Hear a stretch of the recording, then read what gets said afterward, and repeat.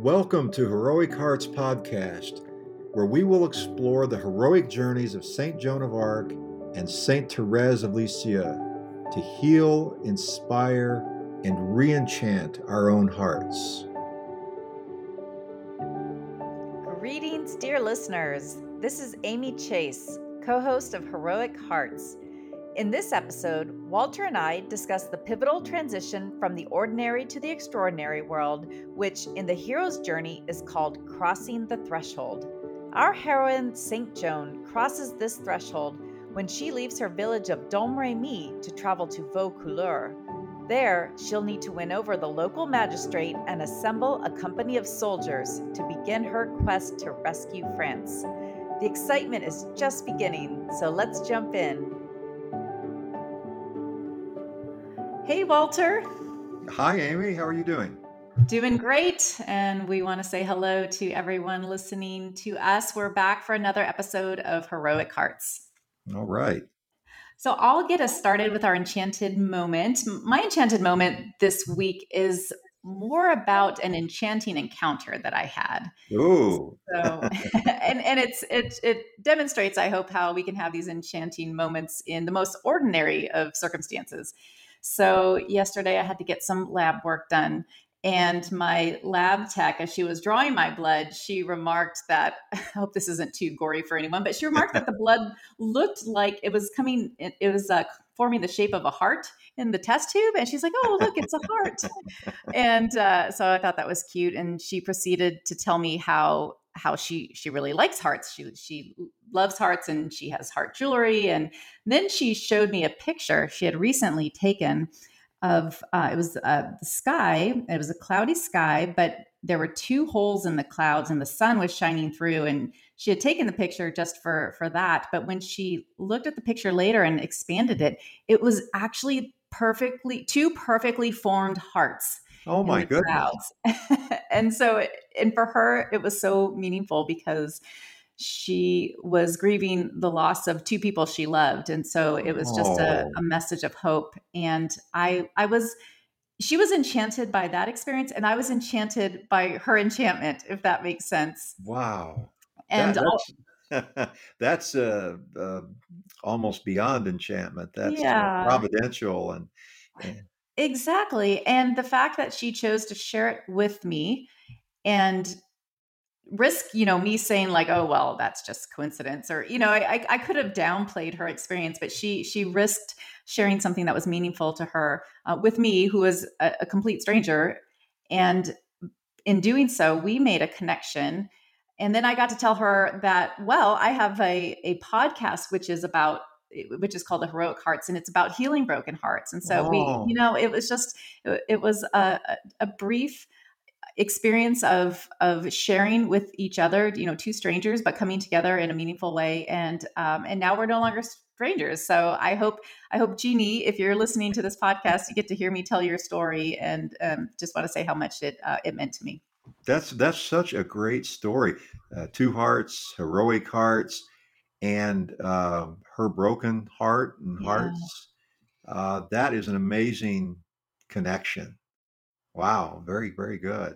Yeah. Well, my enchanting moment, it's not quite that, a couple of hearts, but yesterday we did have an enchanting moment, and people in our listeners may not fully appreciate this depending on where they live, but it was 67 degrees in Wisconsin. And now you for those of you that live up north in the upper Midwest and the Great Lakes, you know what that means. So I can't really appreciate that much in Southern California, but we got out and we went over to kind of a resort area that we like, and took a walk along the Wisconsin River. And it's beautiful. And they have these incredible lookout points over the Wisconsin River. So it was, believe it or not, the warmest day of the year so far that we've had. So, hey, hit the 60s, we are out there. And so we took a nice walk along the Wisconsin River, and that in feeling the warmth, and that is always a really nice, enchanting moment for us. Well, I don't envy the winters you all have there, except for this one thing, that when the weather starts to change and spring is appearing, it is it's such a marvelous experience because of what you've suffered through the last few months. Oh yeah, it's I really like it. I'm definitely a Great Lakes kind of a guy, and I know it gets people talk about the winters, and I always say, yeah, wait till the summers hit though. But where we have beautiful summers. But it is true, and I was thinking of that also. Just the four seasons. I like four seasons because I do think the seasons speak to us, and I think they're there for a reason. And it is true; it can be very dreary during January and February, and it's dark and cold. But then when everything breaks and you start to feel that warmth, it really has an impact on you. I think Mm, spirit, not only spiritually but just physically and mentally. So yes, yeah. definitely an enchanting moment. I love the seasons. And here's something unique, Walter. I once had the experience of going through all four seasons in a period of 3 months. Oh my! And it happened like this. When I was in the Navy, our ship was doing a home port change. So we started in Virginia during the winter, and we sailed around South America and came up and arrived in California. And so during that time, as we went around South America, we went through the other seasons, and then when we came back up, so we went through I guess summer and fall, and then I came back up and it was spring in California. So Oh, wow. that was I got all four seasons in a period of 3 months. So Oh, that's not many people can say that. no, I don't think too many people can say that. That's fantastic. But the seasons are wonderful, and they do speak to us. And I think it's marvelous. And part of what gets you through winter and the dark of winter is the anticipation of spring. Yes. And so when you finally feel it, it's great. Now we have to get the leaves out and the flowers out. So, Well, and right now we have to get to our prayers. So why don't all you right. lead us in that? All right. I will lead us in our heroic hearts prayer in the name of the Father and of the Son and of the Holy Spirit. Amen. Prayer of the Heroic Hearts. O Sacred Heart of Jesus, form in us missionary hearts, hearts that burn to spread your faith, heroic hearts of the cross, wanting always and everywhere to bear witness to you. Make us ready to suffer, to show our love, and like our sisters, St. Joan of Arc and St. Therese, grant us the desire to conquer for you all the hearts of the universe. Amen. In the name of the Father, and the Son, and the Holy Spirit. Amen. Amen. All right. So last week, Walter, we were talking about mentors, and it was a great discussion about how St. Joan had her heavenly mentors, but then how she has been a mentor for you and just the different mentors that we've had in our lives. And that was our questions, our reflective questions. So we're just going to look at those quickly. And the questions we had about mentors were: describe a time that a mentor prepared you for a coming challenge. How did this person share their wisdom and hope with you?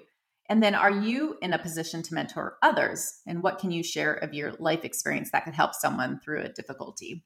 And I know you had a few thoughts on that. Walter, will Well, you share it with us? sure. And I'll look at the one. Are you in a position to mentor others? I'm actually an instructor. I've been a college and university level instructor for about 12, 13 years, I guess. And it is an extremely rewarding thing to be able to not just instruct people, but to help them and provide mentorship and to guide them on the path. And what I find in terms of sharing life experiences, that what I find is people really appreciate hearing about your challenges, not just your victories and all the wonderful things that you did, but to hear about your challenges and how you overcame them, and also to listen with an empathetic ear to other people. And so, I find listening, when it comes to mentorship, listening is actually as much or more important than the talking of the mentorship. Oh, absolutely. So Yeah. that's kind of my experience. So, how about you? Well, just in the military, mentorship is a very important um, activity that we do because you're always training the people that are coming up behind you to be able to take your place because someday you will not be there. So I've had many great mentors over the course of my career. I've also frequently been in the position of mentoring others. And Mm. it's always a rewarding experience. And sometimes, many times, it leads to some lifelong friendships as well. So Yeah. we'll move on to this week's motif for the Heroic Heart's journey, which is the crossing the threshold into the extraordinary world. If the ordinary world is the place of our everyday concerns, then what is the extraordinary world? We've been talking about it, and you've done a great job of showing us how Mark Twain demonstrates both the ordinary and extraordinary worlds in his novel about Joan of Arc. I like to think of it as a place of mystery, a place of danger and enchantment, and finally, a place of transcendence. Yeah, it's a place where you really step out.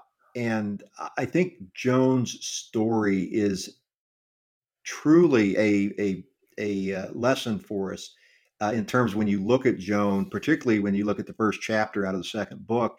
And it's a relatively short chapter, but what it's really about is Joan's departure. And I think it's really easy to just glance over that chapter until you think about it just a little bit. Now, think about a young 17-year-old peasant woman who is getting ready to leave based off of this heavenly call. And that is not an easy thing. So we talk about the challenges that we have in terms of accepting change, and we don't like change, and we're afraid to step out, and all these things people say. Well, how do you think that would feel? We almost take it for granted that, oh yes, well, Joan received a call from heaven and now she's leaving for Vaucouleurs. uh, I think it would just be an immensely unbelievably challenging situation when you talk about that. I think it's significant that for Joan's crossing the threshold, as with a lot of the hero's journey stories, she actually has to travel. Yeah. She's got to leave her village and go off to another town that she's unfamiliar with, people that she doesn't really know. And that process, it's a liminal space, between the familiar and the unfamiliar. There's that phase of moving through towards that extraordinary world. Well, it's a great point. It's experiential. It's not just something mental in your head. It's not just a new way of thinking to see if maybe you can improve your behavior, which is good. But this is a truly experiential moment. It's a moment of leaving friends and family Mm-hmm. and knowing that you may not be back to see them again. And also, Amy, don't forget that she had already been to Vaucouleurs some 6, 9 months earlier Yes. and been handily rejected. She was mocked and ridiculed. Her uncle was told that she should be slapped and sent home. So now she's getting ready to venture out again into that same territory. I don't think would be easy for most of us now, much less when we were 17 years old. Oh, indeed. I'd like to read that section from Mark Twain's novel, and it's in chapter 1 of book 2. So we're in book 2 now. Joan took one long look back upon the distant village, and the fairy tree, and the oak forest, and the flowery plain, and the river, as if she was trying to print these scenes on her memory so that they would abide there always and not fade. For she knew she would not see them any more in this life. Then she turned and went from us, sobbing bitterly. It was her birthday and mine. She was 17 years old. And so that's the Sieur de Conte telling us, narrating this part of the story, but it really gets to the heart of what it means to leave, to cross the threshold from your old life into the unknown. Well, I've said this to friends in the past about Joan, that I think that the Vaucouleurs experience is something that is far more significant and dramatic than most people think. And I challenge people to think a lot more about it. It's very easy to see the going to Vaucouleurs. She was rejected, and she goes back home. Now she's finally leaving on her venture, and she has to go back because Mhm. Robert Baudricourt is the answer. The one who rejected her is the only place she can go to And get help. can you just remind our listeners quickly, or if we have people just joining us for the first time, why Joan is going to Vaucouleurs and what she hopes to accomplish by speaking to Robert Baudricourt?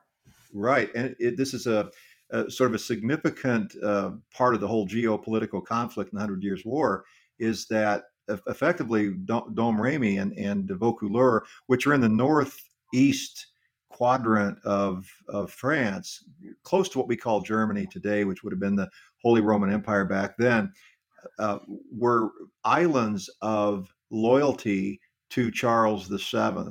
Is in terms of France, it was surrounded by enemy Burgundian, Anglo-Burgundian. So we have to remember the English were in an alliance with the French Burgundians. It gets confusing because you have French fighting French in a civil war, the Burgundians fighting Charles VII's Armagnacs, and you have them because of that bitterness, they get into an alliance with the English, and the Prince of Burgundy says, I would rather the English have France than my opponent, in France. So there's this going on. So bottom line is they're in the middle of enemy territory. But Vaucouleurs, like Domremy, is an island devoted to Charles VII and loyal. So she's got to get to Vaucouleurs. That's the only place she's going to get the support, the men at arms, the horses and things like that. So she has to go back to where she had been rejected. And Robert de Baudricourt is sort of the governor, the captain of that. And presumably her voices have told her that she will get this support, even though there are no indications from Robert Baudricourt's actions that she will. Well, it's another remarkable thing because when we talk about faith, how easily are we discouraged? I don't know about you, but sometimes I can get up from my morning prayers and just feel like just a spiritual, right? There's just this spiritual strength, like I'm ready for anything. And then it's sort of, obstacles hit. And next thing you know, you start wondering and you start doubting. And Joan was faced with a really big time challenges.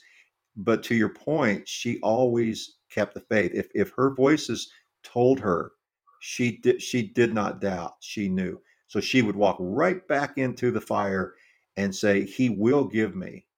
And it wasn't like she went to Vaucouleurs after sadly leaving her family. It wasn't like she went there and all of a sudden Baudricourt came out and said, "Oh, I'm so glad you're back. I've changed my mind." He still rejected her. So she goes back in and she's still rejected.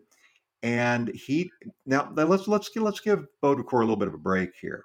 If you are the leader of that, you're in the middle of enemy territory. You've been being attacked, right? And you have walls you have to protect. You're a pretty serious person. This is pretty serious business. This is not a little game to have somebody come in and start talking like this. So a little bit of a break for Robert Robert de Baudricourt because he's in that position. So he truly is being, I think, judicious. I mean, I think he's doing what he needs to do. How many of us, if we were in that position, would say, "Oh, hi, you're a 17-year-old girl. Sure, let me believe everything you say." So he challenges her again. Now, one of the things that's interesting that you always hear in the stories of Joan of Arc is the exorcism. So one of the things he wants to know is she like possessed by demons or what is this? So she brings a priest to do a sort of a exorcism. And the priest says, "Oh, she's okay." And then she's disappointed because she tells the priest, she said, "I went to confession to you earlier and I told you everything. And I'm very, very disappointed that you would do it." Yeah, and so, but the priest is like, oh, if you watch some of the movies, they depict like the priest is like, it's like pointing to Baudricourt going, you know, "Look, I had to do this." But even that didn't convince Baudricourt. But the famous thing that did convince him finally was Joan said, "You are wasting a lot of time," and Orleans is in trouble. And she said there has been a disaster, a military disaster. So this is really important. This very day. Yeah, this very day.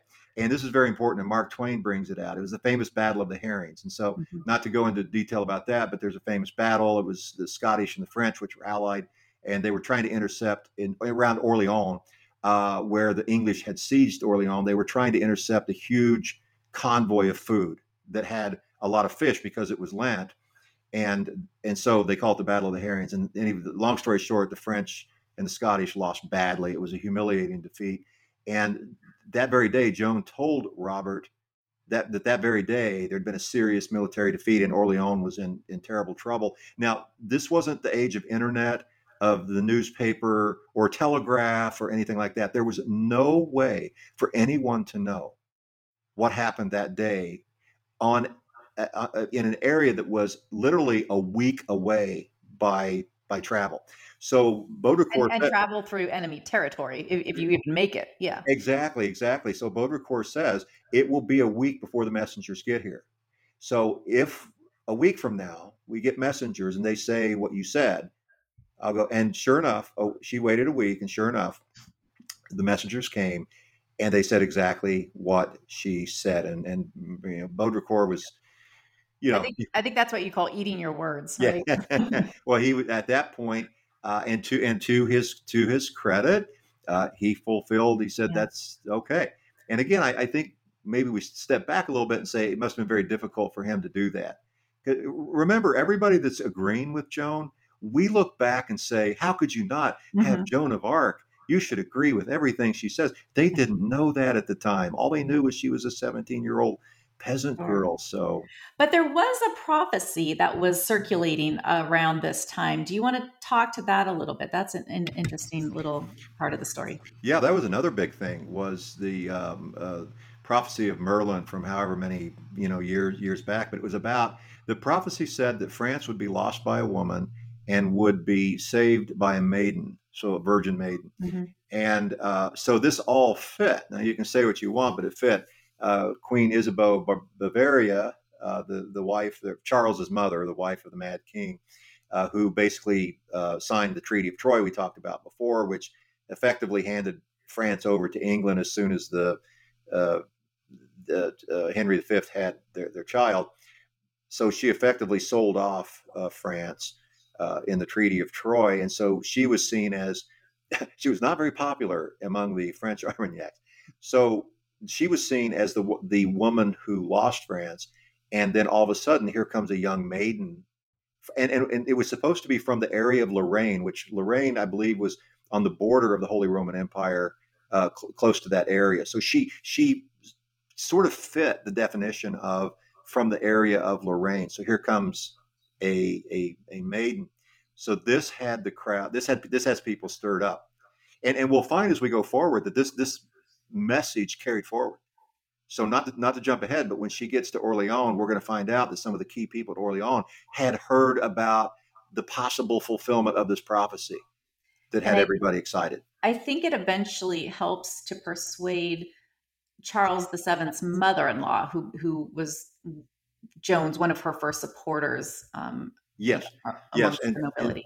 yes, and she when they eventually get to Chinon, um, she will support Joan, and also just an admiration of Joan's courage and everything that we're talking about. She recognized, the power in that. So there's a lot of action at Vaucouleurs, and I've always told friends of mine, well, don't skip over that too quickly. It's we all want to get to the Battle of Orleans. That's the most exciting thing, but there's a lot of stuff going on.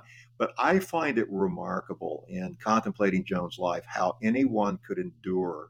Most of us probably would have never gotten out of the gate Yes. on that, but she endured. She truly believed, and she was not going to give up. She had the most tenacious perseverance. Well, I know for myself that my pride would have just been up once my reputation was being questioned. Whether my purity or my, whether I was demon possessed. I just would have been like, forget you. Like I don't Oh, need yeah, this. yeah. Most of us in our pride would be, how dare you think that about me? And Joan was just always to her. What it meant was you're wasting time. It's like, Yes. I mean, we can Yes. do this Not all even day. concerned for Yeah, you herself. can come. We could set up another exorcism tomorrow, whatever you want to do, but you are just simply wasting time. And finally, now interestingly too, this won the heart of an important person in the scheme, which is John de Metz, and he comes up in the story. He's one of them that will now take her from Vaucouleurs through enemy territory, but he remains a lifelong devotee, even to the very end after she's executed. And 25 years later, his testimony, he was completely smitten by Joan in a holy way. he saw very quickly a very holy person and someone that believed. And it really is important to have valuable first believers. To build that team around you that build that believe in you. And John DeMetz was one of those. And so I love how he swears his fealty to her in that noble sense of a knighthood. I don't know if that was fictionalized for the book or if something like that really happened, but the impression it's a I great get scene. was that it was the way things were done, that it was that way, and that it was. See, one thing we have to also remember is that chivalry was not totally dead at that time. It was beginning to disappear, unfortunately, and we'll see that later in Joan's life, where and this has been brought up in different books, where Joan does behave by the rules of chivalry, and there are rules of chivalry. Mhm. And in fact, the fact that the English took the Duke of Orleans prisoner was a violation of chivalry. That's not the way. There's a way to do war in Christendom. Yes. Wow. You might fight among Catholic nations, but there's a way to do it, and they violated. So the laws of chivalry were kind of breaking down, but not entirely. And John DeMetz still had that sort of noble mentality. But I think importantly was he believed her, and again you know this is the point where he told her, or she told him, that it's my Lord. Hmm. And And so doesn't that take great courage and humility for him to recognize in her something special and not just special, but something with a divine purpose yeah, behind well, it? he's an interesting person because he's also the one that came up to her and was kidding with her. So while she's trying to get Baudricourt's support, he comes up and says, "Well, so what's going to happen? Aren't we all going to be English before long? Like it's pretty much over, isn't it?" And that's a true story. That's a true thing. And she was, undeterred. And she made the comment that no one can save France except for me. And the thing about that sounds like, who would say that? Right, But right. for her, that was a matter of fact statement. She wasn't bragging, or she was just simply saying, I'm telling you. So I think the hard part for Joan was she is just trying to tell them in Vaucouleurs, would you just listen to me? I just need to get to the king, and we can do we can have a carnival show, we can do exorcisms, we can do whatever you want, but you just got to get me there. She was very matter of fact. And Twain says that it was her earnestness that eventually won him over. He could see her sincerity. He could see the steadfastness of her conviction, Yeah, and it was that along with I guess just something he saw in her that helped win him over to her. yeah. She made the famous quote that she would get to the king even if she had to walk and wear herself to her knees. Yes, yes. So was a very important part of the deal. So with all that going on, then she finally gets the support that she needs, particularly when the messengers come back and validate what she had said. And so now she's moving on. Yes, And and then this part of the story is quite fun in my opinion because we have the return of the character the paladin. oh, I Tell us love. how he comes back into the story and Oh, what it contributes. it's what a great chapter, and it's one of those that it's a fictional story that tells a true story. Like we talked about before. This is one of these genius techniques that Mark Twain uses because he's telling us something and he's challenging us with something very true with the paladin. So they finally leave Vaucouleurs. Now it's important for listeners to remember. I know we've mentioned it before, but the northern part and the northwestern part of France have been taken over by the Anglo-Burgundian alliance. So France is effectively much smaller. It's really south of the Loire River is really what France is, and with the exception of certain other territories. But France was probably half or a third of what it was before. So there, I would say probably a third or so or half of the trip now to go. So where's she going? She's going to get the message to Charles VII, the Dauphin. who is, in her mind, The rightful heir of France. the rightful heir of France. So she's got to get. So what is the whole purpose? She's trying to get there to say that I need to help you. I need to help crown you. I need to come. Orleans in trouble. I need to free Orleans, and I need to get you to Reims to be crowned. That's what she's got to go to the Dauphin to say. And another thing to remember is who's the Dauphin. He is weak. He is somewhat duplicitous. He's basically hanging out in Chinon at the castle, waiting to get clobbered by the English. Is effectively what it is. That country is so demoralized. Their army is so demoralized. The Dauphin is demoralized. He is looking for escape. He is either going to go to Scotland, an ally, or he's going to run to Spain, one or the other. So he is planning his escape.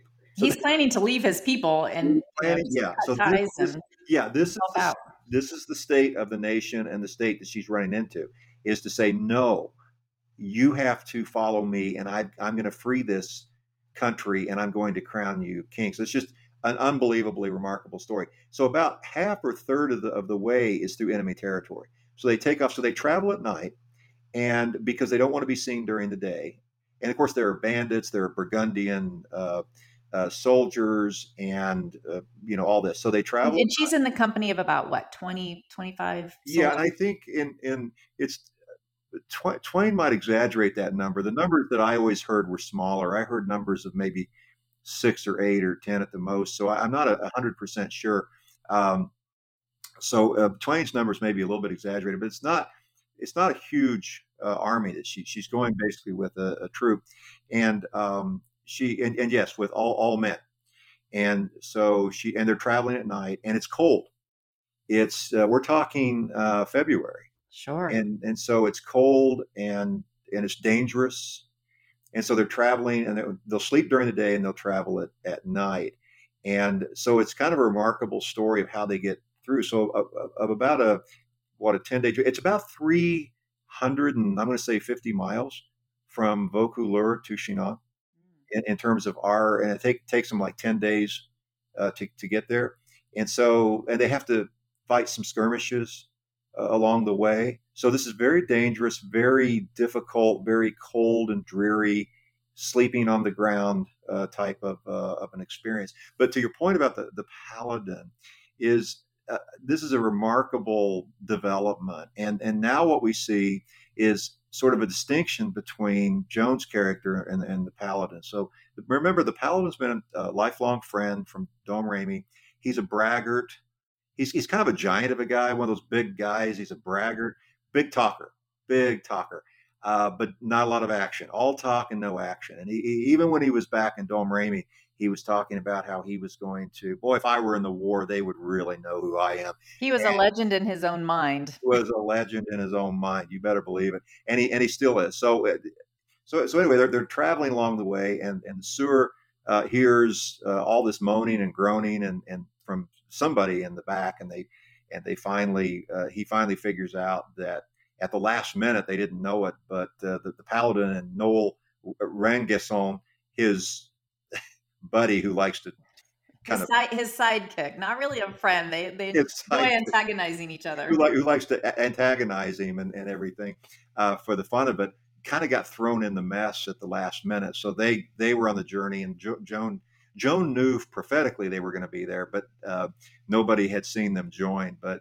it's a humorous story about the paladin and how when they take a rest, the Sieur finally finds the paladin and Noel, and how they were hurting and aching. But the paladin's bragging about, I couldn't wait to join this. I ran with all my might, and I begged to be able to join this group. When he was really pressed into service, right? According to the story. you come to find out they had to literally throw him in. He didn't want to go. So the paladin is this very much of this sort of all talk, no action. We find out from his sidekick Noel that during the skirmishes that the paladin would climb trees. So To get and out of and yeah, danger. oh, but yes, but when you talk to him later, he would tell you about how they've never seen someone like me. I took, and so they'd say, well, why didn't we see you? How come we didn't see you defeating the enemy? Oh, because I went to the front. I went up where the battle really. I didn't stay where you are at the back. I went to the front to slay the enemy, and in the meanwhile, he was hiding in trees. So the thing that I love about this whole character, for those of you reading along, you'll read this whole humorous chapter is there's a lot more there than just Mark Twain telling a funny story. I really believe that what he's doing is he's setting up in a very exaggerated way. He's setting up a contradistinction between the character of Joan and he's challenging us because to some degree, we may not be exactly like I hope we're not exactly like the Paladin, but I think sometimes we have to challenge ourselves. How much do we walk the walk? How much are we all talk and no action? And is there some paladin that's in us? And so it's a very humorous kind of contradistinction between Joan and and we're going to continue to see this. But he's in his mind, he is slaying the enemy. They will run in fear when they see me. That's in his mind. But when it comes to action, he goes and hides. I really like how Twain sets that up and makes it so humorous because the reality is I think most of us can't see ourselves in the character of the paladin. For me, it's the way you can look at your own actions and see only good in your own actions and find fault in everyone else's. Like that is kind of that paladin characteristic for me. And so by making it humorous, I can laugh at the story and I can laugh at myself and not take offense at it, and then hopefully look to Joan now and say, well, but that's who I want to be like. Well, and that was when I first read this. Oh goodness, 14 years ago, I think was the first time I read this. That was the thing that I remember impressed me was that I did identify with the paladin, not in such an exaggerated way, but yes, I did, and I think that was one of the more powerful tools I found in the book was I began going along with Joan, identifying a lot as the paladin, and that's why I think this is such a beautifully done, chapter. It's a beautiful tool that Mark Twain introduces because it allowed me to carry on as not just reading a story about some characters doing things. It kind of got me in the story, and I started. I couldn't help. I had to turn my face from the paladin, going, "Oh, that's ridiculous," and then I would go, "Well, I don't know. I mean, maybe I am a little bit like." And we're not done with the paladin. No. He's going to be in the tavern, regaling everyone with his stories of victory and all that, and a big shot in his own mind. And so I was able to walk through the story with Joan, going, I love Joan, and I really admire Joan, and she's for real. And here's this character and I wonder, wow. So it's a what we call it an examination of conscience. Oh, yes, it It's is. a tool of it for an examination of conscience. So it's a really fun chapter. That and a very fun way to do an examination of conscience. Yeah. Um, well, then there's one more just really fun scene. Fun. That's a poor choice of words, but there's a great scene at the end of chapter 5 where it's humorous, but it also demonstrates Joan's her virtue and her brilliance, really. And that is when their group encounters, as they're coming to the end of their travels, the last night they encounter the enemy. They encounter the enemy forces, and the captain mistakes Joan for one of his own men. Do you want to tell us about that? Well, yeah. So the story of the maiden has gotten out, and this is what they feared, and this is why they were traveling at night. So they're still in enemy territory, and naturally, the Burgundians and the Anglo-Burgundians need to find this alleged maiden and stop her. So again, this will be a reoccurring theme is what we're going to find is she's a hero, a saint, and a maiden on one side, and she's a witch and an evil person on the other side. And so we're already starting to see this development that is going to emerge later. So they're trying to find this maiden, and so one captain sent a group out to go look because they heard that they were on the trail. And now remember, it's nighttime. That's why they're traveling. It's nighttime, and Joan has one of those hooded The visor, the visor thing, and so they come up, and you can't really see much at night. So the captain comes up and thinks that's his men, and says, "Well, what'd you find?" Well, they're back there. You know, did you see the maid? I guess I saw yeah, her. I saw her. Well, are they packing up like they're going to move? Well, no, not at the moment. They at the time we looked at them, they weren't planning to go anywhere. They're still there. So that's just when we were there. I don't know what's going on now. And so they go through this routine where it's like, well, very good, Captain, you'll be rewarded. Now don't forget, there's a bridge. We're worried about a bridge that has to be crossed, because if the Burgundians destroyed the bridge, it would make it difficult to impossible for Joan's team to continue their progress in the direction they're going to the king. They would certainly have to reroute. So they're worried about the bridge. So what they do is they end up walking past, being mistaken identity. They're able to walk past the Burgundian army, which was rather large. I think the Sieur says there must have been 100 people. And they walk past, everyone thinking that they're part of their Burgundian group. And they're going to go run back to go find the maid where they were told. And so Joan then leads her group over the bridge. And then what does she do? She destroys the bridge after she gets over, so that now the Burgundians can't get over the bridge to go follow them. So I would have just loved to have been a fly on the wall when that captain realized the mistake he had made and that she had outwitted him. oh, exactly. And the thing you talk about with her virtue and her, and Mark Twain makes a big deal about this, is her laboring over whether what she did was truly virtuous. She was concerned as to whether she was sinfully deceitful. Now, she did not lie. Nothing, as we would say, a lie. Like, she did not make any false statements, but she knew that the person was laboring under a false interpretation. Right. And she let him. Yeah, and she was kind of worried about that. So her conscience. Now, most of us would just be laughing and carrying on and going, how brilliant we are that we pulled that off. But she actually, but that's very very common with Joan. I mean, and this is true in very real life with Joan. That when she goes in the battle, she has a priest that goes with her, and Joan confesses daily. And so Joan, when she's able to, goes to mass daily and confesses daily. So this is not just a story. She's a very conscientious person, and she doesn't want to have a victory that would in any way reflect any sinful behavior. So, I mean, think about it. You're talking about war. Mm-hmm.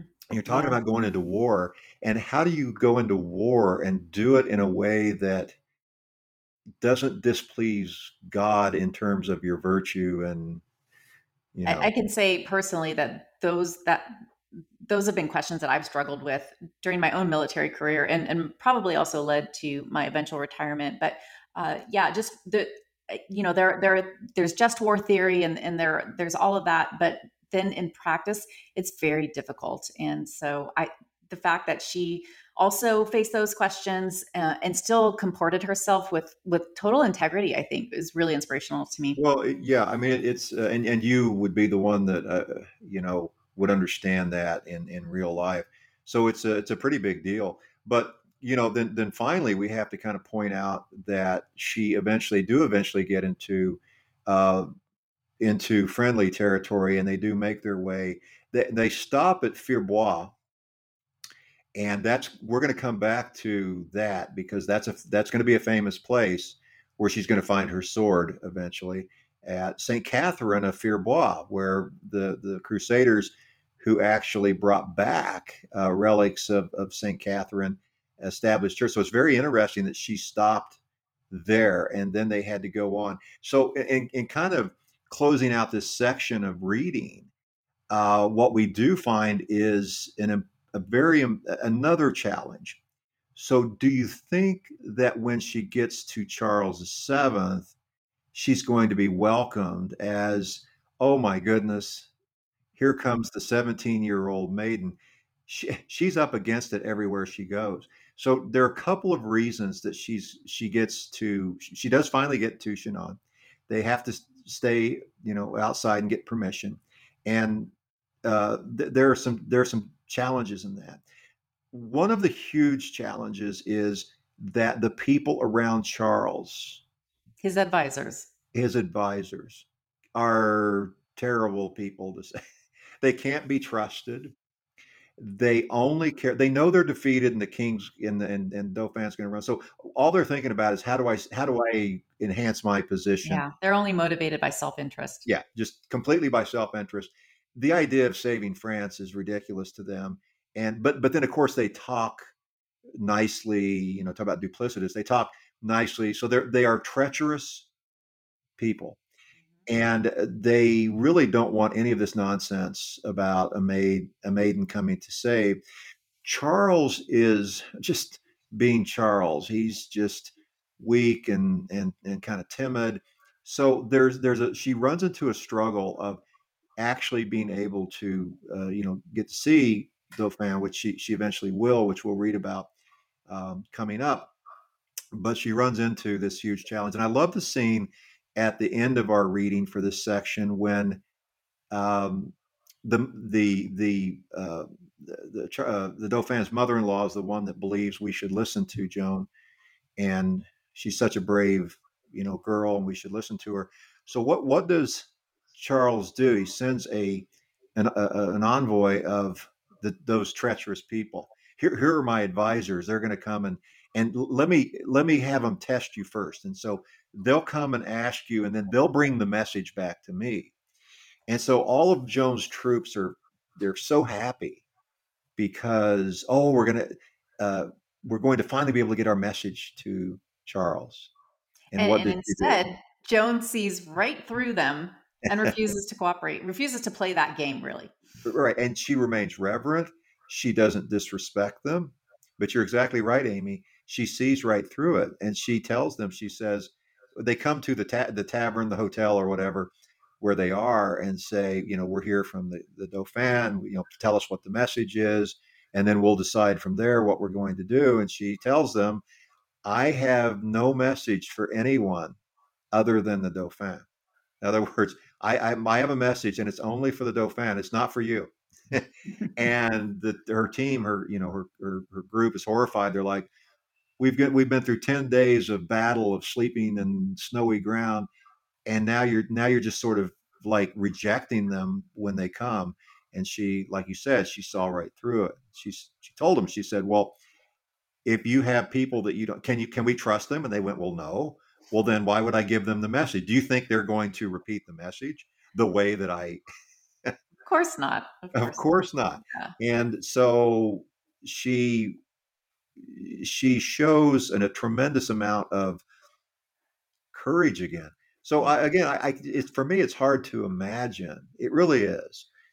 What kind of courage, if you go all the way from Domremy through Vaucouleurs, through enemy territory, to standing firm in front of the Dauphin's treacherous advisors and standing firm, it's just unbelievable Mm-hmm.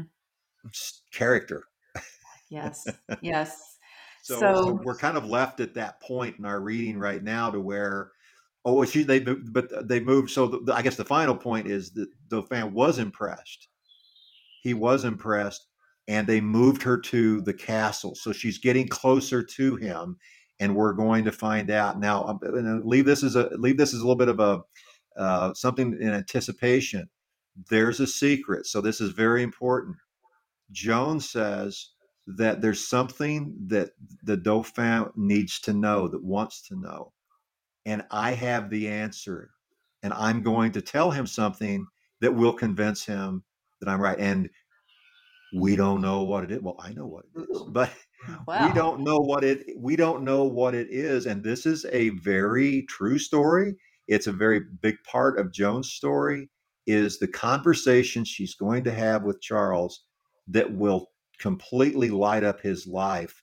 But that's going to be coming up. I can't tell that yes. story right now. And on that cliffhanger, thank you, Walter. We'll take a look at our reflective questions for this week, and then we'll close it out. So, you Okay, want to give well, us yours?